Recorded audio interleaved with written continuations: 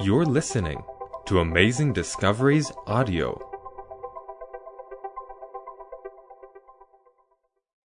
This is For Such a Time as This, Episode 6, with Daniel Pell. Good evening and welcome to our presentation entitled The Last Tower of Babel. This is a presentation in a series entitled For Such a Time as This. And I'm again excited to open the Word of God together with you tonight and to explore together the Scriptures. And before we do so, we want to ask the Holy Spirit to be with us. And so I invite you to bow your heads in a word of prayer. Heavenly Father, thank you so much for this opportunity we have to open your Word together. Thank you so much for the promise that you have given us, that your Holy Spirit will teach us and instruct us and guide us into your truth. We pray that your word will not return unto you void, but accomplish that in which you please. And Father, please be with me and with all those that will listen to this message. May it not be my words that are spoken, but your words that are spoken. And we thank you, Lord, that we have the prophecies that you have given to us and that we can explore them and that through your help, Lord, we can understand them, for the very times in which we are living are indeed solemn times.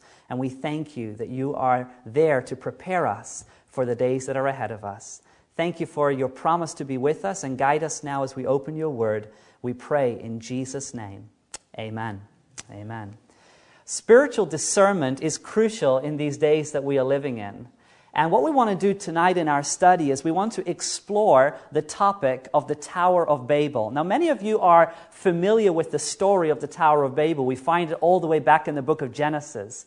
We read about how shortly after the flood, the nations came together and built this huge, colossal tower that towered into the heavens, and how the Lord altered the plans of man and scattered them abroad. This story in the Old Testament is really a type of what is going on in these last days in which we are living. As a matter of fact, we are seeing before our very eyes a new tower being built. It's not a physical tower. It's not a tower made of stone, but it's a tower that is a figuratively tower, a tower of control, a tower that is pointing to the achievements and the pride of man and really standing in defiance of the Word of God and the words of prophecy. And so what we're going to do is we're going to look at the story of the Tower of Babel and see if we can draw some lessons from that story and see how it applies in the words of prophecy in the end of time. And I believe that we will indeed see that we are facing another Tower of Babel in the very times in which we are living. So I invite you to take your Bibles, where you're going to need your Bibles tonight. It's going to be a real Bible study. And I invite you to turn to the book of Matthew. We're going to start in the book of Matthew, the first gospel book. And I invite you to turn to Matthew chapter 24. Matthew and the 24th chapter. Matthew chapter 24 is a chapter in which Jesus preaches on last day events. He preaches about events that are going to happen shortly before he will come again the second time. And Matthew chapter 24 is the sermon of Jesus is triggered by a question that the disciples ask him. Jesus has just in the previous chapter, in chapter 23, denounced a judgment upon the temple in Jerusalem. As a matter of fact, Jesus predicted that the temple in Jerusalem would be destroyed and not one stone would be left upon the other. The disciples are absolutely amazed when they hear these words, and so they approach Jesus thinking that this destruction of the temple must be the very end of the world. And take notice of the question that they ask Jesus in Matthew chapter 24 and verse 3. Verse 3, "Now as he sat on the Mount of Olives, the disciples came to him privately, saying, 'Tell us, when will these things be?'" This is referring to the destruction of Jerusalem. "And what will be the sign of your coming and the end of the age?" What will be the sign of your coming and the end of the age? Now, Jesus, in a stroke of brilliance, unites these two concepts together. And in his sermon here in Matthew 24, he explains regarding the destruction of Jerusalem and what would happen during that destruction. But more than that, he also portrays the last events on planet Earth before he comes a second time, answering basically the question of the disciples, but also using that very event as a typology of last day events. Now, in Matthew chapter 24, I want you to take notice of some of the warnings that Jesus utters in his sermon, that he utters in his teaching here. In Matthew chapter 24, take notice of the very first thing that Jesus says to the disciples in verse 4. Matthew chapter 24 and verse 4. They ask the question in verse 3, what will be the sign of your coming and the end of the age? Verse 4, and Jesus answered and said to them, take heed that no one deceives you. Take heed that no one deceives you. In other words, Jesus knew that one of the great problems that was coming, one of the great challenges that was coming, one of the great temptations that was going to come upon God's people was going to be deception. Deception that you could not tell if you were not closely connected with truth. As a matter of fact, this warning is not only uttered once by Jesus in Matthew 24, but several times. If you drop down to verse 11, take notice what Jesus says in verse 11. Matthew chapter 24 and verse 11. He says, then many false prophets will rise up and deceive many. It's not talking about some little deception that is going on here amongst a few. It's talking about a huge deception that will cause many to fall. As a matter of fact, if you drop down to verse 23 and 24, look at how Jesus warns that the very elect will fall if they are not connected closely to the truth of the words spoken by Jesus. Take notice of verse 23 and 24. Jesus says, then if anyone says to you, look, here is the Christ, or there, do not believe it. For false Christs and false prophets will rise and show great signs and wonders to deceive, if possible, even the elect. So the deception would be so widespread, it would be of such a nature that, if possible, it would even deceive the very elect. Now, my friends, how important then is it for us to explore the teachings of truth, to explore the Scriptures, to look closely at the words of Jesus and the words of prophecy regarding the times in which we're living? How important is it for us to be prepared so that this deception will not overtake us? Because I believe that many of us as Christians, many of us as followers of Jesus, would consider ourselves to be amongst those elect. And yet, the very elect will fall if they are not carefully and very studious regarding the words of Jesus and the prophecies that he has foretold. And so what we're going to do tonight, as I said earlier, we're going to look at the teachings of the Tower of Babel, the story of the Tower of Babel, and we're going to look at some comparisons in prophecy. But before we do that, I want to, so to speak, set the stage here for you. And so I want to go to a few other passages before we turn to our story. I invite you to turn to the book of 2 Corinthians. 2 Corinthians. You're in the book of Matthew. If you would just turn on to 2 Corinthians and turn with me to chapter 11. 2 Corinthians chapter 11 and verse 13 to 15. We have already seen in the words of Jesus in Matthew chapter 24 that the deception is going to be of such a nature that, if possible, the very elect will fall. Now, how could this possibly happen? How could this come to pass? Well, in 2 Corinthians chapter 11 and verse 13, it gives us a little bit of insight into the nature of this deception. We read in verse 13, for such are false apostles, deceitful workers, transforming themselves into apostles of Christ. And no wonder, for Satan himself transforms himself into an angel of light. Therefore, it is no great thing if his ministers also transform themselves into ministers of righteousness, whose end will be according to their works. Take notice of the passage here. Take notice that the Bible, the Scriptures, tell us that this deception is of great proportion. It is of such a nature that Satan himself transforms himself into an angel of light. And this should not really take us off guard, because we know that Satan, before he is pictured as the dragon in Scripture, in prophecy, he was an angel of light. He was Lucifer, that grand angel, that beautiful angel that walked into the very presence of God.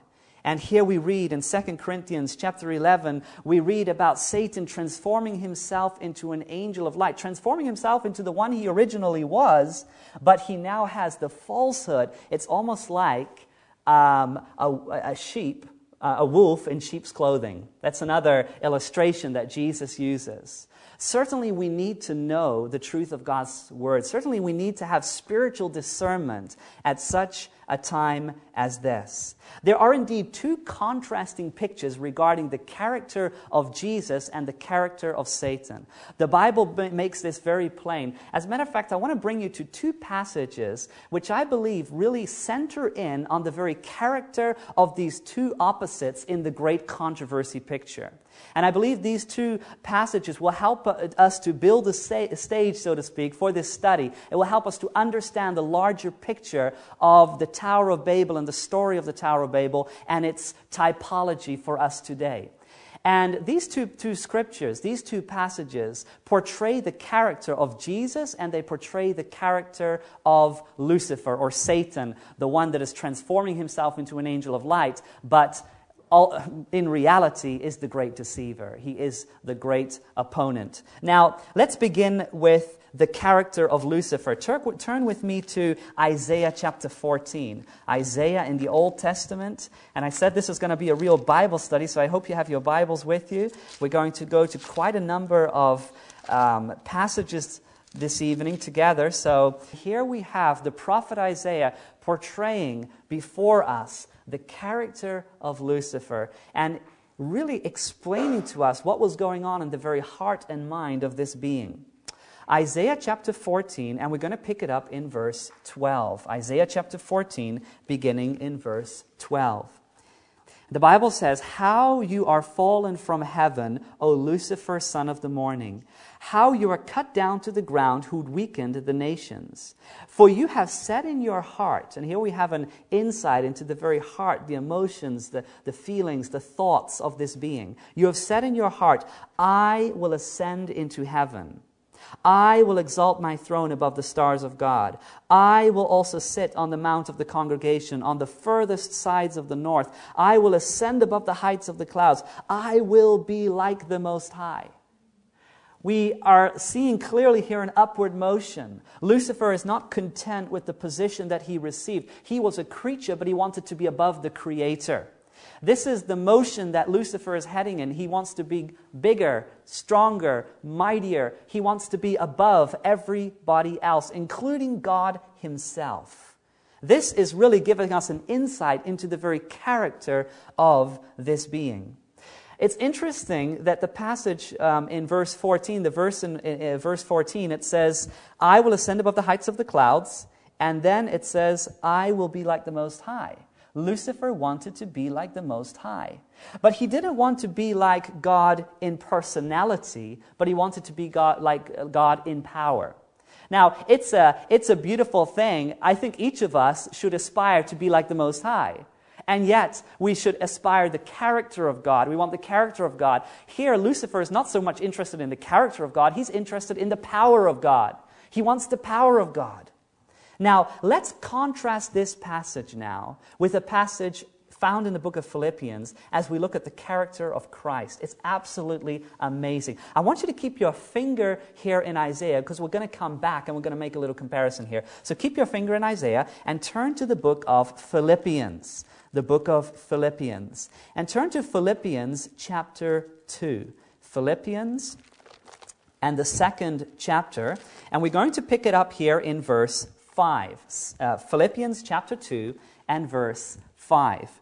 And the Bible says, "Let this mind be in you, which was also in Christ Jesus." Now think about that for a moment. In Isaiah chapter 14, we had an insight into the heart, the mind of Lucifer. And here in Philippians chapter 2, now we're going to have an insight into the very mind of Christ. Now take notice, what is the mind of Christ all about? What is the character of Christ like? Verse 6, it says, "Who, being in the form of God, did not consider it robbery to be equal with God." In other words, Christ was one with the Father. It was not robbery for him to be equal with God. He didn't have to rob that position. He already possessed it. But what did he do? Verse 7. But made himself of no reputation, taking the form of a bondservant and coming in the likeness of man, and being found in appearance as a man, he humbled himself and became obedient to the point of death, even the death of the cross. My friends, what we are seeing here in Philippians chapter 2 is not an upward motion, but it's a what, everyone? It's a downward motion. Christ, that was one with God, that was equal with the Father, according to verse 7, he made himself of how much reputation? It says of no reputation.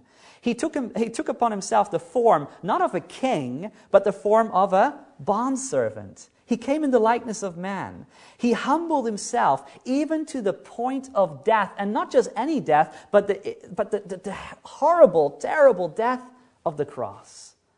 My friends, when we compare these two passages, Isaiah chapter 14 and Philippians chapter 2, what we have here in a nutshell is the great controversy. Lucifer wanted to go up, up, up, up, up. Lucifer wanted to be above the Most High. He wanted to control. He wanted the power of God, but not his personality. And Jesus, in contrast, he was willing to come down and to save you and me. He was willing to go all the way to become one of us. And not only to become one of us, but to die on behalf of us. What a powerful, powerful insight the Scriptures give about these two characters. Now I want you to take notice of something absolutely amazing. Keep your finger in Philippians chapter 2 and turn back to Isaiah 14. I hope you still had your finger there. And in Isaiah chapter 14, right after this explanation regarding the character of Lucifer, take notice, because in this very passage we also have the outcome or the result of this ambition of Lucifer. Take notice of verse 15. Verse 15, right after verse 14. Let's read verse 14 as well. In verse 14, it says, Lucifer says, I will ascend above the heights of the clouds. I will be like the Most High. Verse 15, yet you shall be brought down to Sheol, to the lowest depths of the pit. So my friends, the ultimate result of self-exaltation is that Lucifer will be humbled. Lucifer will be brought down. Now, turn back to Philippians chapter 2. What is the ultimate result of the condescension of Jesus Christ in behalf of man? Well, let's pick it up in verse 8. Philippians chapter 2 and verse 8. And being found in appearance as a man, he humbled himself and became obedient to the point of death, even the death of the cross. Verse 9. Therefore, in other words, because of this, therefore, God also has done what? Highly exalted him and given him the name which is above every name. Isn't that powerful? In Isaiah chapter 14 and Philippians chapter 2, we have a great big picture here of the great controversy. Lucifer wants to go up, up, up, up, up, up, and yet ultimately he's going to be brought down.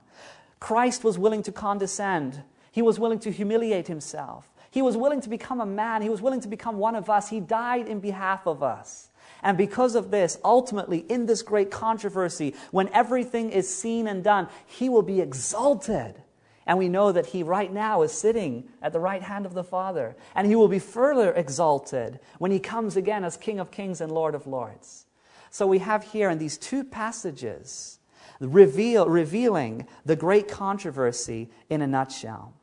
Now, let us have a closer look at the picture of the enemy, for we do not want to be ignorant of his devices. We have read in the beginning in Matthew chapter 24, Jesus tells us there's going to be deception. There's going to be rampant deception in the last days. In the context of last day events, there's going to be deception of such a nature that even the very elect will fall. And so we need to have the truth of God's Word. We need to stand on a firm foundation. We need to understand the great controversy that is being played out, not just in this universe, but even in our very minds, in our very lives on a daily basis. And so we take that step back and we look at that larger picture and we see the character of Lucifer. We see the character of Christ, and we stand here in this world. And it's like that we're like a specter unto the universe, a theater for the universe.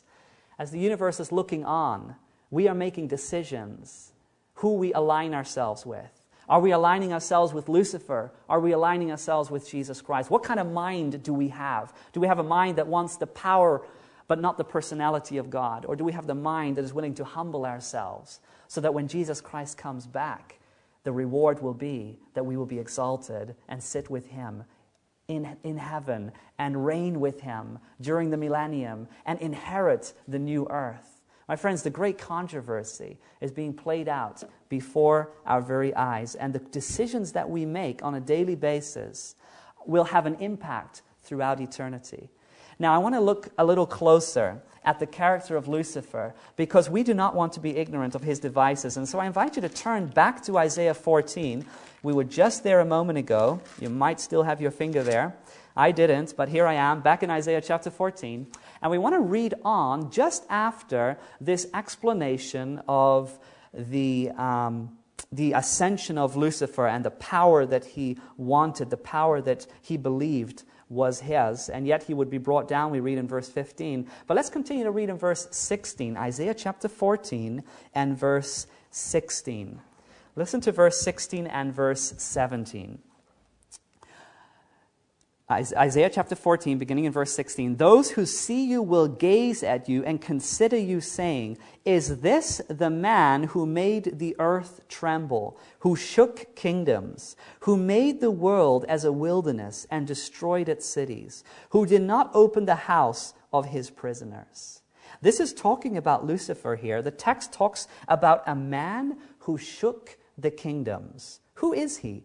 Well, the context refers to Lucifer himself, but it's interesting that Lucifer worked through the kingdoms of this world to achieve his goals. The kingdoms of this world that stood in opposition to God and in opposition to the people of God and the nation of God, and he is working out his desires, he is working out his plans. As a matter of fact, when you trace the kingdoms of this world, you can see how Lucifer has been at work in these kingdoms. Just as the verse says here in Isaiah chapter 14, it says, is this the man who made the earth tremble, who shook kingdoms? Yes, indeed, there is a power behind the kingdoms of this world. As a matter of fact, there is an amazing prophecy in the book of Daniel. In Daniel chapter 2, you read about this prophecy about a king, and a king by the name of Nebuchadnezzar, that had a dream about a statue, a man, a metal man made of different materials, and those different materials represented the different kingdoms that would come. Some of you might be familiar with this prophecy in Daniel chapter 2. It's interesting that Isaiah chapter 14 and verse 16 talks about a man that would make the earth tremble, who would shake kingdoms. You see, Lucifer was working through these earthly kingdoms, also represented in this image of Daniel chapter 2, to achieve his goals here on earth. There's another prophecy in the book of Daniel, not in chapter 2, but in chapter 7, that also covers some of these earthly kingdoms through which Lucifer was working to achieve his plans. As a matter of fact, I want to invite you to turn there to Daniel chapter 7.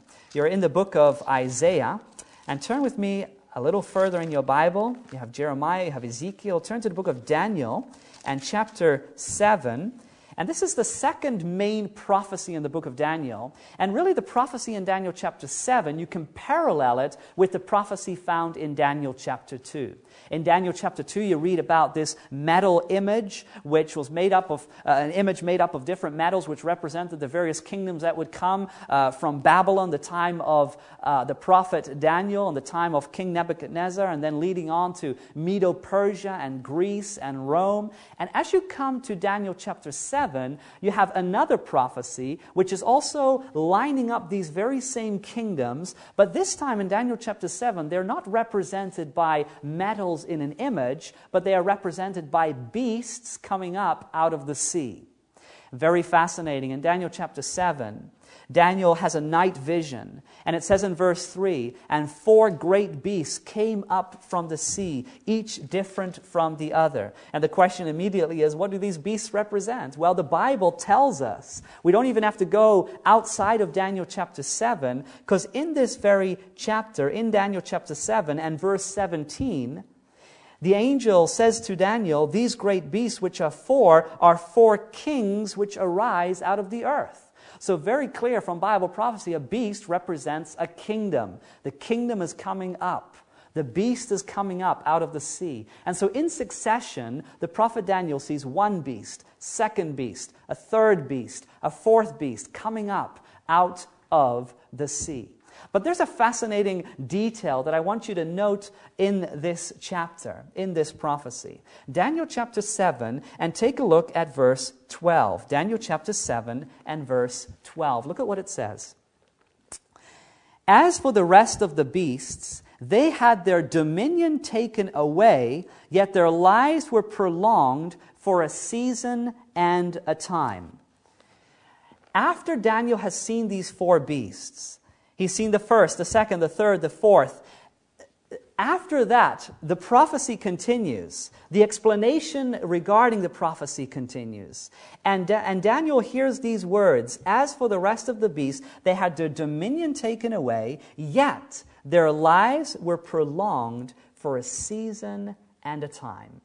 Now, we all know that as you look at these various beasts and you look at these various kingdoms, and the first kingdom that rose there was a lion, a beast, a lion with wings, and even in the Bible, in the book of Jeremiah, Jeremiah pointed to the kingdom of Babylon and described it as a lion. Very, very clear from biblical evidence and also archaeological evidence that Babylon was that nation represented by the lion with the wings, the first beast that came up out of the sea. Then after Babylon was conquered by Medo-Persia, and Medo-Persia is represented in Daniel chapter 7 by a bear raised up on one side with 3 ribs in its mouth. You can read the description there in Daniel chapter 7. Then a third beast comes on the scene, a leopard with 4 wings and 4 heads. And then finally a fourth beast, ferocious beast that cannot be even likened unto anything in the animal kingdom. So these 4 beasts come up one after the other out of the sea. And then Daniel hears these very important words in verse 12. As for the rest of the beasts, they had their dominion taken away, yet their lives were prolonged for a season and a time. And logically, Babylon no longer exists today as a nation. Medo-Persia no longer exists. Greece no longer exists. Rome no longer exists. These are the various beasts and the nations they represent. They had their dominion taken away. As a matter of fact, when Medo-Persia conquered Babylon, the dominion of Babylon was taken away. When Greece conquered Medo-Persia, the dominion of Medo-Persia was taken away, and so forward. But the verse says, and this is so powerful here, it says, they had their dominion taken away, yet their lives were prolonged. Their lives were prolonged for a season and a time. You take away Babylon's dominion, and yet there's something of Babylon that continues to exist. You take away Medo-Persia, but there's some life force, there's something for which represents Medo-Persia that continues to exist. Same with Greece, same with Rome, and all of this will continue for a season and a time. Now, what does that exactly mean? And you're thinking, how does this all connect with the Tower of Babel? Well, just hang in and we'll get there in a moment. But turn to the book of Revelation, Revelation chapter 13. Revelation chapter 13. And in Revelation chapter 13, we have the prophet John. And John is really, it's incredible when you actually make parallels between John and the prophet Daniel. The prophet Daniel writing the Old Testament book of Daniel, and the prophet John writing the New Testament book of Revelation. Both of them were in captivity, by the way. Daniel was a captive in Babylon. John was a captive of Rome on the island of Patmos. Both write regarding apocalyptic events, future events. A lot of what they were writing were not necessarily for their time, though they did write for their time, but mainly for the very days in which we are living. These are exciting books. These are incredible books. These are books that we should study because they are talking about the very times in which we are living. And they are twin books. They connect together. Things that you read about in the book of Daniel come back in the book of Revelation. You can really link them together. As a matter of fact, I would argue that you cannot understand properly the book of Revelation without the context of the book of Daniel. Now, in the book of Daniel chapter 7, we read about 4 beasts. A lion with the wings, and then it was followed by a bear raised up on one side and 3 ribs. Then we had the third beast, which was a leopard with 4 wings and 4 heads. And then we had the 4th beast, which was a ferocious dragon-like beast. We didn't have time to read it, but you can go back and read Daniel 7, and you'll read about those 4 beasts coming up out of the sea. Then here in Revelation chapter 13, John brings us back to that very picture, and take notice what he says. Revelation chapter 13, beginning in verse 1. Then I stood on the sand of the sea, and I saw a beast rising up out of the sea, and we know already that a beast represents a kingdom or a nation or a power. It's coming up out of the sea, and look at the description of the beast that John beholds. It says in verse 1, having 7 heads and 10 horns, and on his horns 10 crowns, and on his heads a blasphemous name. Verse 2, now the beast which I saw was like a leopard, his feet were like the feet of a bear, and his mouth like the mouth of a lion. The dragon gave him his power, his throne, and great authority. Isn't that absolutely fascinating? The very beast that John beholds coming up out of the sea is an amalgamation of the beast that Daniel beheld hundreds of years before. As a matter of fact, when Daniel had that night vision, he saw a lion with wings, he saw a bear, he saw a leopard, he saw this dragon-like beast, and now these beasts, it's like an amalgamation of one beast now appearing before the disciple John. Absolutely incredible. Now, Daniel looked into the future as he was looking at these kingdoms that would come. And John is basically looking back in time. He's looking back, and yet he's also looking at a power that was rising in his very days and would become more and more prominent. Now, the very beast that John beholds here in Revelation chapter 13 has the characteristics of the kingdoms that are represented in Daniel chapter 7. And that's why Daniel chapter 7 and verse 12, it said their dominion was taken away, and yet their lives was what? Was prolonged for a season and a time. Fascinating. When John was alive and he beheld that beast coming up out of the sea, Babylon was already off the scene. Remember, John lived in the 1st century. He lived during the reign of Rome. Babylon had the dominion of Babylon had been taken away. The dominion of Medo-Persia had been taken away. Greece, the dominion of Greece had been taken away. He was living in the time of Rome. And yet, there was something about those powers, there was something about those kingdoms that continued to exist. Their dominion was taken away, yet their lives prolonged for a season and a time. There were characteristics of Babylon, characteristics of Medo-Persia, characteristics of Greece, and characteristics of Rome that are now manifest in this power, in this system that John is beholding. Many biblical scholars, along with all the reformers, and particularly scholars of the past, and you look at the Reformation, and each and every reformer pointed to this power here, pointed to this prophecy here in Revelation chapter 13, and they agreed that this was an identification of the Roman Church, the ecclesiastical power of Rome. Rome, the nation of Rome, gave birth, so to speak, to the Church of Rome. And the Church of Rome is identified as the Antichrist power of Bible prophecy. It was a power that masked itself with religion and yet oppressed the very people of God, and which attempted to even change the very commandments of God, and persecuted during the long dark ages the people of God, which remained faithful to sola scriptura, the Bible only. And so this power here in Revelation chapter 13, this Antichrist power, this power of Rome, this Rome church-state power comes up, and it has the characteristics of the nations of Daniel chapter 7. Babylon, Medo-Persia, Greece, and Rome. Fascinating. Well, what are the characteristics of these nations? Well, if you go back to Babylon, Babylon was characterized for sun worship. As a matter of fact, you can go all the way back to the Tower of Babel, and that's where we're going to go in just a moment. And the Tower of Babel, from antiquity, that was the very place where they begun worshiping the sun. You might remember, and we're going to read this text in a little bit, that the founder of the city of Babylon was a man by the name of Nimrod. And Nimrod was, when he died, the people believed that he was incarnated into the sun, and so in order to still worship Nimrod, they began to worship the sun. So all the way back in Babylon, something that characterized Babylon was the worship of sun, also the worship of idols, and the worship of ancestors. These are things, just a few things that characterized the nation of Babylon. What about Medo-Persia that followed Babylon? What characterized Medo-Persia? Well, you might remember in Daniel chapter 6, you have this fascinating story.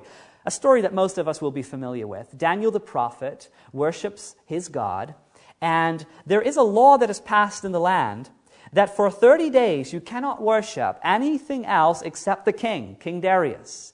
Now, if you would worship anything else or anyone else, you would be cast into a den of lions. You will remember the story. Now, Daniel is cast into the den of lions, and he miraculously, through the divine power of God, is protected and survives that trial. And yet, what we learn from that story is that Medo-Persia there was a certain characteristic of Medo-Persia, and that was one of the characteristics of Medo-Persia, is that Medo-Persia passed laws that could not be changed. As a matter of fact, you will remember from that story in Daniel chapter 6 that King Darius really didn't want Daniel to be cast into the lion's den. As a matter of fact, Daniel was a close friend of the king, yet he was tricked into passing this decree, and so he had to, because the law of the Medes and Persians could not be changed. Interesting, a characteristic. Their dominion was taken away, but their life prolonged for a season and a time. What about Greece? Well, what do we know about Greece? Well, there are some things that we still have today that we can trace back to Greece. We look at the philosophies of Greece. We look at Hellenism. We look at the sports of Greece. The Olympic Games can be traced back to Greece. You look at the pleasure-seeking nation of Greece, many things that characterize this nation. Its dominion was taken away, and yet its life was prolonged for a season and a time. Much of the educational world can trace a lot back to Greece. Universities and things like that. It's incredible to see how much of these nations, how much characteristics of these nations can still be traced in our world today. Now, what about Rome? Well, Rome was known as this colossal empire that persecuted. It is known as the Iron Empire. Persecution and oppression characterized Rome. Its dominion was taken away. And yet that oppression is going to reoccur according to Bible prophecy. It's going to come back. The dominion is taken away, but the life is prolonged for a season and a time. It's almost like the devil is experimenting in these kingdoms. It's almost like the devil is trying what he can do in Babylon, in Medo-Persia, in Greece, in Rome. How can I work? How can I use these nations to achieve my goal? And he's trying, and all of this comes together. And in the end of time, according to Bible prophecy, there's going to be one big showdown. There's going to be a showdown between God's people and between this false system of worship that is opposed to the very commandments of God, that is opposed to the very character of God. My friends, as we read Bible prophecy, we are living in amazing times. And what the Bible is telling us, what the prophecies are showing us, that though these nations have passed off the scenes, the characteristics of these nations has continued to exist. And we are living in the very times that we are seeing a new Tower of Babel being built. It's being built. We have the ancient Tower of Babel in the Old Testament, but now a new tower is being built. Not a physical tower, not some tower that we can find somewhere in the world, but it's a tower of ideas. It's a tower of philosophies. It's a tower of oppression. It's a tower of characteristics of the nations in the past that are now coming together and being used to really crush the very people of God and the truth of God. And my friends, as Jesus said 2,000 years ago, he says, very many are going to be deceived, even the very elect, if they do not study the Scriptures, if they don't put themselves into the Word of God, if we don't have that firm foundation of Jesus Christ and His Word and His prophecies. And so that's why we come together. That's why we study the Word, so that we can be prepared for the times that are before us. As a matter of fact, if you're still there in Revelation chapter 13, it's fascinating to see that this power that is revealed here, this Antichrist power, is really a counterfeit of Jesus. As a matter of fact, you will read about this power here in Revelation chapter 13, that it comes up out of the sea. And then you read how it will reign for 42 months. And then you read how it receives a deadly wound. And then it says in Revelation chapter 13 that the deadly wound will be healed and that all the world will worship this power. It's fascinating. You read it right there in Revelation chapter 13. Now take note that this is a counterfeit of Jesus. You see, Jesus came to this world, and when Jesus began his public ministry, he was baptized. He came up out of the water. And right as he came up out of the water, he started his public ministry for 42 months, for 3.5 years. And after those 3.5 years, what happened to Jesus? He received a deadly wound on the cross of Calvary. And yet that deadly wound was healed when he rose from the grave on Sunday morning. And his disciples worshipped him. You see the picture? And how this counterfeit power of Revelation chapter 13 is repeating that very picture. And yet, with the garb of Christianity, it is promoting the falsehood of Lucifer. And how important is it for us then to be students of Scripture? So turn with me now in your Bibles to Revelation chapter 17. Revelation chapter 17, and this is going to be the last text before we go to the story of the Tower of Babel. Revelation chapter 17, and here we have a picture of what we call figurative or spiritual Babylon. Revelation chapter 17, and I'm going to read verse 1 to verse 5. Beginning in verse 1, the Bible says, "Then one of the 7 angels who had the 7 bowls came and talked with me, saying to me, 'Come, I will show you the judgment of the great harlot who sits on many waters, with whom the kings of the earth committed fornication, and the inhabitants of the earth were made drunk with the wine of her fornication.' So he carried me away in the spirit into the wilderness, and I saw a woman sitting on a scarlet beast, which was full of names of blasphemy, having 7 heads and 10 horns. The woman was arrayed in purple and scarlet, and adorned with gold and precious stones and pearls, having in her hand a golden cup full of abominations and the filthiness of her fornication. And on her forehead a name was written," and listen to the name that is written on her forehead, "Mystery Babylon the Great, the mother of harlots and the abominations of the earth."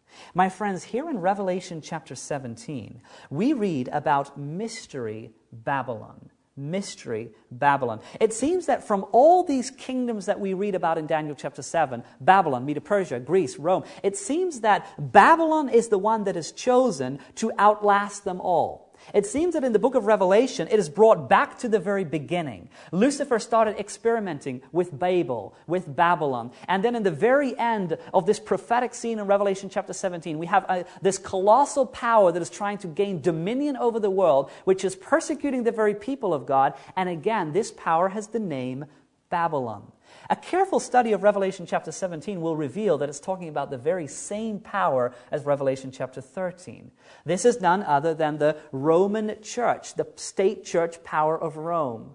Now, Revelation chapter 17 gives a name to this power, to this Antichrist power, and that name is Mystery Babylon. And for those of you that are Bible students, you will know that a woman in Bible prophecy is representing a church. It is a typology of a church. As a matter of fact, there are many scriptures that show this. It has always been the purpose of God to show us this amazing and beautiful picture of Christ being the bridegroom and the church of God being the bride. Now, there is a true bride in the book of Revelation, which is revealed in chapter 12, but that's a total different study. And then there's a counterfeit bride of Jesus Christ, or a counterfeit church that puts itself in the position of the bride of Christ, but in reality is not. And that is the power that we're looking at here in Revelation chapter 17, spiritual Babylon. No wonder that Jesus said that the very elect, possibly the very elect, will be deceived.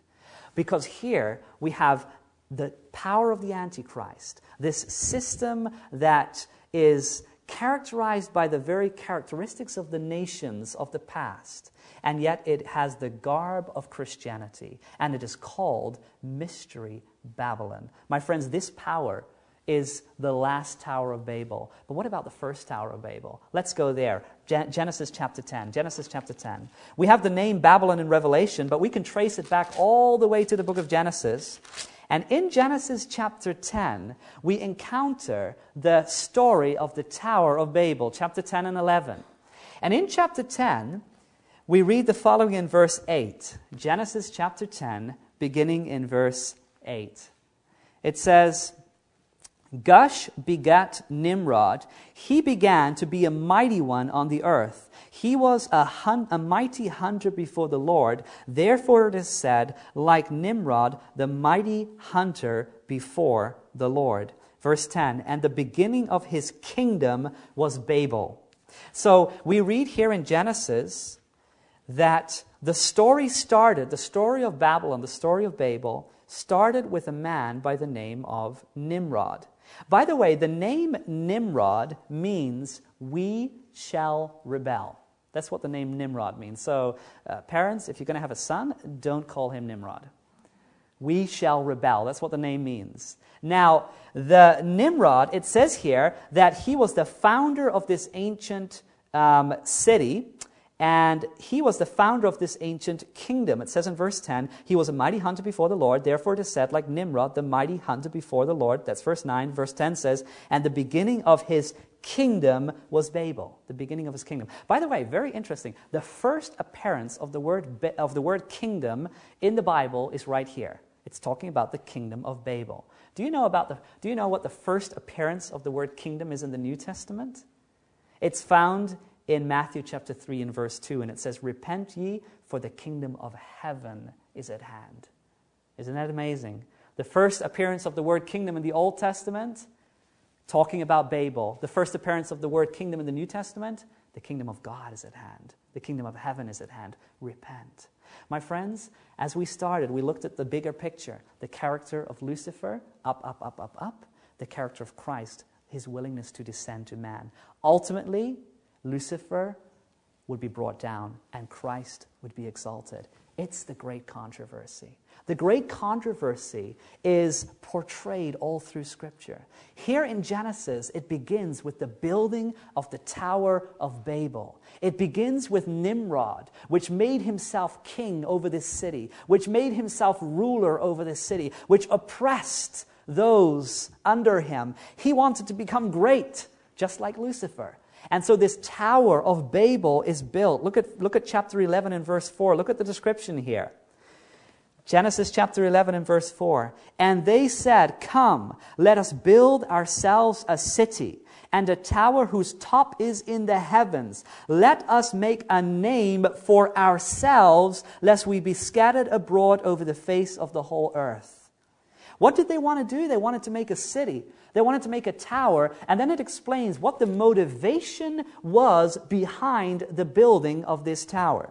It tells us in verse 4 that they wanted to make a name for themselves. Now, they wanted, in other words, to be seen. They wanted to be recognized. They wanted to be heard. They wanted self to be on display. A name for themselves. They wanted to go up, up, up. They wanted to be higher and higher and higher. And as they are building this tower, it is really revealing what is going on in their hearts. They want to be higher and higher and higher, exactly like Lucifer. He wanted to go up, up, up. He wanted to make a name for himself. What a contrast with the kingdom of Christ. What a contrast with the kingdom of heaven. The kingdom of heaven revealed in the Gospels. Christ was willing to come down for the sake of man. Christ was willing to condescend so that we can one day be exalted with him. My friends, these two kingdoms are contrary, and they are paralleled all the way from Genesis to Revelation. And each of us, with our daily decisions, are aligning ourselves with either one kingdom or the other. In all the decisions that we make, we are either showing that we belong to the kingdom of Babylon, the kingdom of Lucifer, or the kingdom of Christ, the kingdom of heaven. We are aligning ourselves with these kingdoms on a daily basis. And we have to think carefully about the decisions we make. Because what we are doing is we are either preparing to belong to the kingdom of this world, or we are preparing to belong to the kingdom of heaven. Well, let's draw a few parallels here with this Tower of Babel. The Tower of Babel that was built there in the very beginning. The tower, and I want to look at four ways in which Babel is a monument to all succeeding man-made religions. As a matter of fact, that first kingdom of Babel really set the stage for other false religions and pagan religions that followed after it. And I want to look at 4 characteristics of Babel that have repeated themselves in false religion today. Number 1, the tower was a monument to salvation by works. The Tower of Babel was a monument to salvation by works. Let me explain. The people who built that tower were not necessarily, my friends, they were not necessarily atheists. As a matter of fact, their great-great-grandparents had survived the flood. You remember the story of the flood, right? You remember the story of Noah entering into the ark. This was shortly before they commenced the building of the Tower of Babel. As a matter of fact, when Noah came on land with his sons, with his family, the Lord said to him, "Scatter across the earth." Now, what happened in Genesis chapter 11 was really in defiance of that command. Because what did they do? Instead of scattering across the earth, they came together and they started building this huge tower. The tower was a monument to salvation by works. Think about this. Jesus is revealed in Scripture as the ladder. He is the ladder between heaven and earth. As a matter of fact, if you keep your finger here in Genesis and you turn to John chapter 1, the book of John, the Gospel of John, Matthew, Mark, Luke, John, chapter 1, and take a look at verse 51. John chapter 1 and verse 51. Look at what we read here. Jesus speaking, and he says, "Most assuredly I say to you, hereafter you shall see heaven open and the angels of God ascending and descending upon the Son of Man." The angels of God descending and ascending upon who? The Son of Man. In other words, Jesus represents himself in Scripture as the ladder, as the way from earth to heaven, okay? He is the way. And how did he provide that way? By first coming down himself. He came down, he condescended to our level. He died on behalf of us. He ascended from the grave. He ascended to heaven, and he is now the ladder between heaven and earth. Now take notice, the Tower of Babel is in direct disobedience to that very picture, because what it does is it puts man in the focus. It puts man in the center. Man is building the tower. Man is working his way to heaven. The Tower of Babel is a monument to salvation by works. We will build our own way to heaven instead of accepting the ladder, instead of accepting the sacrifice of Jesus Christ. All false religion has its roots in salvation by works. You think about the various religions in our world today, they have at their very root salvation by works. You do this, you do this, you do this, and you have a passport to heaven. You do this and this and this, and each religion has its particular rules and its particular pillars and its particular things that you have to do so that you make your way to heaven. You build your tower to heaven. Jesus, in contrast, the message of the Bible, the message of the kingdom of God, is that Jesus is the ladder. Amen? He's the one that provides the way from earth to heaven. Now, we could speak a lot more about that, but let's go to our second characteristic. The tower was not only a monument to salvation by works, but the tower was a monument to mankind's disobedience and defiance of God's word.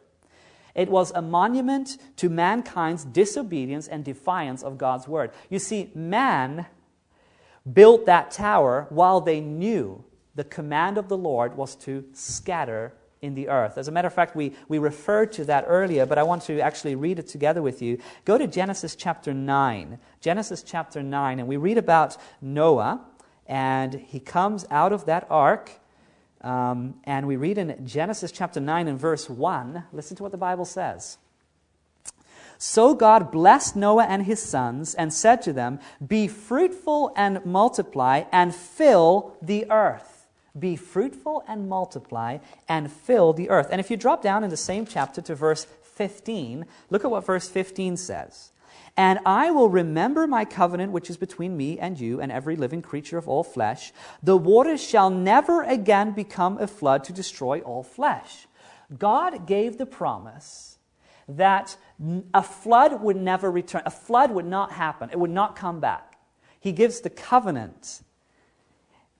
God says, disperse yourself throughout the earth, and there will no longer be any flood. There will not be a flood. They rather, though, at the Tower of Babel, they would rather trust in their own judgment. They did not. They defied the very words of God. They worked against the very words of God. As a matter of fact, they thought that they could live in rebellion, and because there was some kind of a fear for a second flood, they thought, well, let's secure ourselves by building this huge, big tower in defiance to the Word of God. My friends, religion today, false religion today, is characterized by a defiance and disobedience to the clear words of God, the clear words of truth. Number 3, the tower was a monument to human pride. It was a monument to human pride. Remember there in Genesis chapter 11 and verse 4, it says, they said, come, let us build ourselves a city and a tower whose top is in the heavens. Let us make a name for ourselves. Let us make a name for ourselves. And then they add to it, lest we be scattered abroad on the face of the whole earth. God said, scatter abroad. They said, no, let's come together. But maybe there'll come a second flood. Let's live. We want to live as we want to live, but we will secure ourselves here. We will build a tower. And that's exactly what they did. The tower was a monument to human pride. They wanted to make a name for themselves. You know, sadly, many churches today are built around man rather than truth. As a matter of fact, the word denomination means to unite under a name. The word denomination means to unite under a name. Here they united under the name Nimrod. My friends, if we are going to be part of the kingdom of God, there's only one name under whom we can unite, and that is Jesus Christ. But sad to say, many religions today, many false religions today, they unite under a name. They unite under a pope. They unite under this name or that name, this authority or human authority, which they basically put in the very place of Jesus Christ. Now, when you look at Revelation and the picture that Revelation paints for us about last day events, we read about the fall of Babylon. And I want you to take notice, if you turn with me in your Bibles to the book of Revelation, just as in the beginning at the Tower of Babel, they gloried in their achievements and in their human pride, so in the end, the modern Babylon, or the Babylon that we are facing, the tower that we are facing, also in modern Babylon, there's pride, there is selfishness, there is exaltation of a name, but it's not the name of Jesus Christ. Sometimes it is even masked with the name of Jesus Christ, but it doesn't exalt the truth and character of Jesus Christ. In Revelation chapter 18, take notice of Revelation chapter 18 and verse 7, talking about the fall of Babylon in the last days, the fall of spiritual or figurative Babylon of the last days. Revelation chapter 18 and verse 7 says, in the measure that she glorified herself and lived luxuriously, in the same measure give her torment and sorrow. For she says in her heart, I sit as a queen, and am no widow, and I will not see sorrow. So here talking about modern Babylon. Modern Babylon lives luxuriously. Modern Babylon prides herself, just like ancient Babylon, just like the scene at the Tower of Babel. It's absolutely amazing to see how the very characteristics of ancient Babylon, the characteristics of the ancient Tower of Babel it's like transferred these characteristics to the modern Babylon, mystery Babylon in the end of time, and we're seeing the very same things. A system that is focused on salvation by works, a system that is focused on defying the Word of God and teaching the commandments of God instead of the words of truth, a system that is focused on human pride and achievement rather than the character of Jesus Christ. We are seeing before us a repetition of history. We are seeing before us the very scenes of the Tower of Babel. This time, it's not a literal tower, but we're seeing it in ideas, we're seeing it in philosophies, we're seeing it in man's teachings that are suppressing the very truth of God's Word. And my friends, that tower is getting taller and taller and taller. It's getting higher and higher and higher, and yet we have a promise of God's Word that tower will not last. That tower, my friends, is one day going to fall. Just like the tower in ancient Babylon fell, so the tower in the last days is going to fall. As a matter of fact, it's falling right now. We have a message in the book of Revelation, and I want you to turn there to Revelation chapter, you're in Revelation chapter 18, go a couple of chapters back to Revelation chapter 14, and in Revelation chapter 14 we have the three angels' messages, the three messages that will be preached in all the world prior to the second coming of Jesus Christ. It's the message of the everlasting gospel. It's the message that the hour of judgment has come. It's the message that we are to worship the Creator. It's the message to fear God and give Him glory. But it's also a message that Babylon has fallen. Look at verse 8. Revelation chapter 14 and verse 8. It says, "And another angel followed, saying, Babylon is fallen, the great city, because she has made all nations drink of the wine of her fornication." My friends, prophecy has predicted that Babylon will fall, and it's falling right now. It seems to get stronger, it seems to get greater, but in reality, prophecy predicts that the outcome of this is going to be that it will be humbled to the dust. As a matter of fact, in Revelation chapter 18, turn with me there, there's a great call to come out of Babylon at such a time as this. Revelation chapter 18, and I'm going to begin there in verse 1. Listen to what it says. Revelation chapter 18, beginning in verse 1. "After these things I saw another angel coming down from heaven, having great authority, and the earth was illuminated with his glory. And he cried mightily with a loud voice, saying, Babylon the great is fallen, is fallen." You see, my friends, the text here tells us that it is fallen. And then it goes on to say, "It has become the dwelling place of demons, a prison of every foul spirit, and a cage of every unclean and hated bird. For all the nations have drunk of the wine of the wrath of her fornication. The kings of the earth have committed fornication with her, and the merchants of the earth have become rich through the abundance of her luxury. And I heard another voice from heaven saying, Come out of her, my people, lest you share in her sins, and lest you receive in her plagues." Listen to verse 5, fascinating. "For her sins have reached where? Have reached to heaven, and God has remembered her iniquities." Her sins have reached to heaven. My friends, this tower has become so large, has become so grand, that it has reached into heaven, and now the result is what? Babylon is fallen. Just like ancient Tower of Babel, God brought confusion, and the people had to scatter, and that tower was never finished. So in the last days, as this colossal system of false worship is rising even before our very eyes, it will come to the point, and it tells us in Revelation chapter 18, that the sins will reach to heaven. There will be a limit, my friends, till here and no longer. God will intervene just as He intervened there at the Tower of Babel in the book of Genesis. So He will intervene in the end of time. And the call to us today is to come out of Babylon, to come out of confusion, to come out of false religion that defies the words of God, to come out of religion that works by salvation of works and not the salvation of God. The false religion that wants to make a name for themselves and not exalt the beautiful, glorious name of Jesus. My friends, we are called out of Babylon to become part of the fold of Jesus Christ. The fourth and last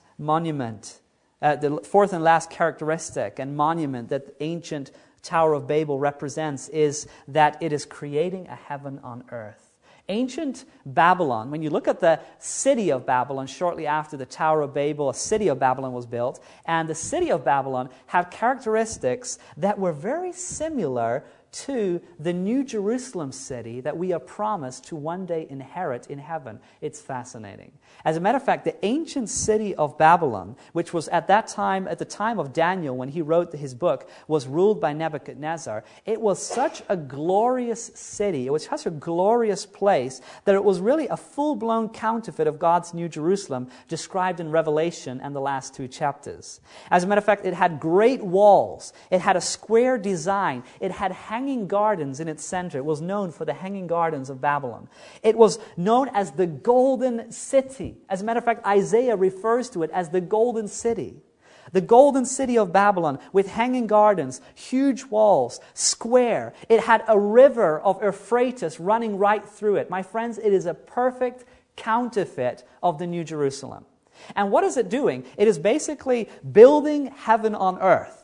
It is building this colossal system on earth and yet living in sin.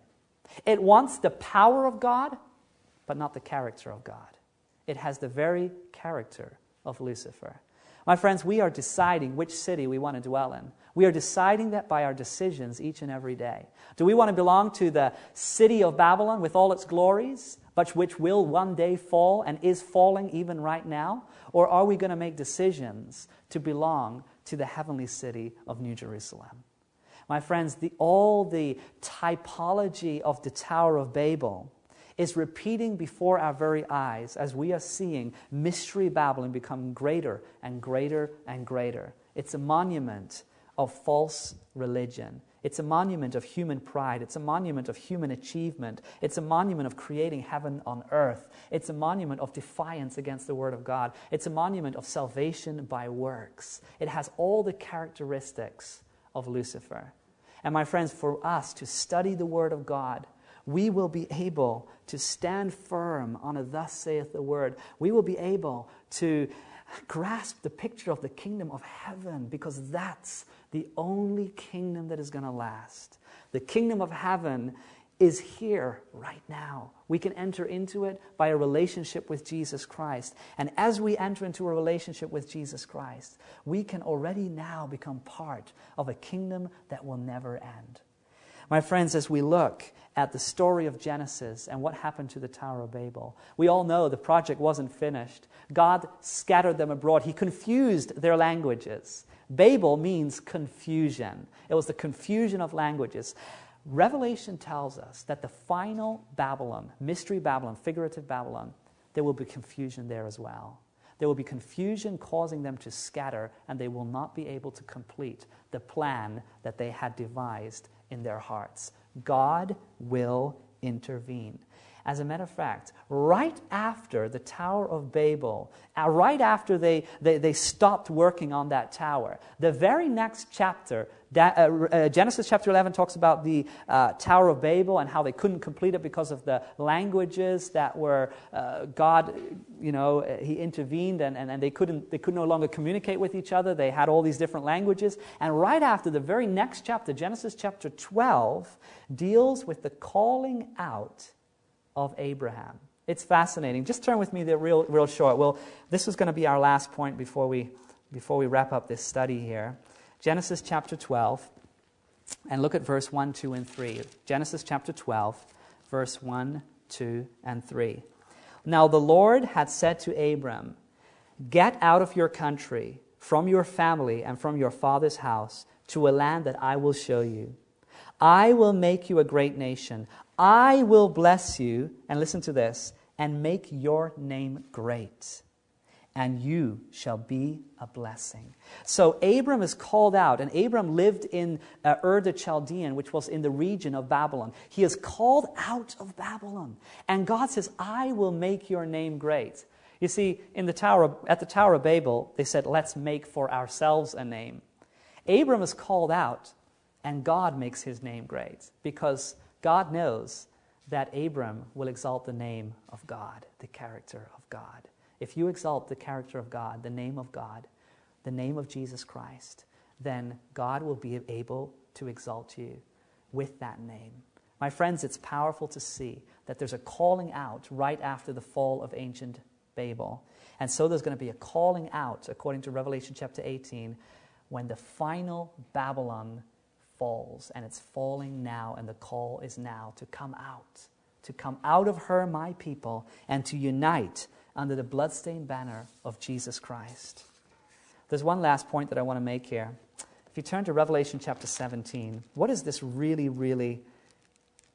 ultimately the result of this huge, colossal, final, last Tower of Babel? What is it going to lead to? In Revelation chapter 17,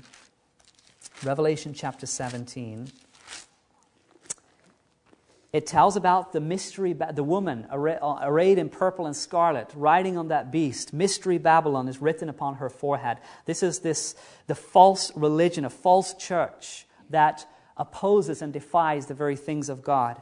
It says in Revelation chapter 17 and verse 4 and 5, look at the description. The woman was arrayed in purple and scarlet. I want you to remember those two colors. The woman was arrayed in purple and scarlet, and adorned with gold and precious stones and pearls, having in her hand a golden cup full of abominations and the filthiness of her fornication. And on her forehead a name was written, Mystery Babylon the Great, the mother of harlots and the abominations of the earth. As we look at this picture of Babylon in the last days, Mystery Babylon, this huge last tower. On her name is that name. On her forehead is that name, Mystery Babylon the Great. She is arrayed in robes, and the color of the adornment that she is wearing, the color of the arrayment, is purple and scarlet. Purple and scarlet. We talked earlier about how this is a counterfeit of God's real movement and God's truth. As a matter of fact, the priests in the Old Testament, they would wear purple and scarlet. Those were the colors of the priests. But there was another color that they also would wear, and that was the color blue. The color blue is left out here in Revelation chapter 17. As a matter of fact, the color of blue was a tassel that they would have around their garment of blue, and it was for a very specific reason that they were to have that. And the Old Testament tells us in Numbers chapter 15 why they had to have a blue tassel around their garment. In Numbers chapter 15, the Bible tells us in verse 37 the following. It's absolutely incredible. Numbers chapter 15, verse 37 says, Again the Lord spoke to Moses, saying, Speak to the children of Israel, tell them to make tassels on the corner of their garments throughout their generations, and to put a blue thread in the tassel of the corners, and you shall have the tassel, that you may look upon it, and listen very carefully, and remember all the commandments of the Lord, and to do them, and that you may not follow the harlotry to which your own heart and your own eyes are inclined, and that you may remember and do all my commandments, and be holy for your God. I am the Lord your God who brought you out of the land of Egypt to be your God. I am the Lord your God. Powerful. So what we see here is that blue tassel was to remind them that God had delivered them and that God had given them His commandments. My friends, this final, last Tower of Babel, this final system of false worship is characterized by many things that pertain to Jesus because it's a perfect counterfeit. And if possible, the very elect will be deceived. But with a closer look and spiritual discernment through the Holy Spirit and the words of truth of Scripture, we can see differences. We can see clear contrast with this power and the kingdom of heaven and the kingdom of God. One of those characteristics which we identify is the very fact that this false system of power is not pointing to the commandments of God, but the commandments of man. My friends, the kingdom of heaven is rooted and grounded in God's commandments. The kingdom of heaven is going to be a place where God's commandments is the ultimate authority. We cannot keep those commandments in our own strength, but the Word of God promises us, Jesus Christ promises us, that He will write those commandments in our hearts, in our minds. My friends, tonight we can make a decision. We can make a decision to belong to the kingdom of heaven. We can make a decision to build the kingdom of heaven. We are all builders. Either we are building the Tower of Babel or we are building the kingdom of heaven. You can build the kingdom of heaven by accepting Jesus Christ in your life, by making him the ladder to heaven, the way to salvation, and by asking him to write his commandments in your heart, in your mind, so that you can stand in these last days. There is rampant deception all around us. Babylon is being built before our very eyes. But prophecy reveals that Babylon is fallen, and the call is to come out and to join the fold of God. And I pray that that will be your decision tonight. Shall we pray together? Father in heaven, we thank you. We thank you for the words of truth that we find in your scriptures. We thank you for your amazing prophecies. And we thank you for the promises that you have given to each one of us, that we can belong to you, that we can be part of your kingdom, that we can be part of your purpose and plan for our lives. I pray, Lord, that we will turn away from false religion, from confusion that is so rampant around us, and that we will embrace the principles of your eternal kingdom, and that we will make you our Savior, our Lord. And Father, we pray and ask these things in the precious name of Jesus, and for his sake. Amen. If this episode impacted you, please share it with others. Amazing Discoveries is a donor-supported ministry. To help us keep producing content like this, visit amazingdiscoveries.org. And, as always, you can find the visual presentation of this episode on adtv.watch.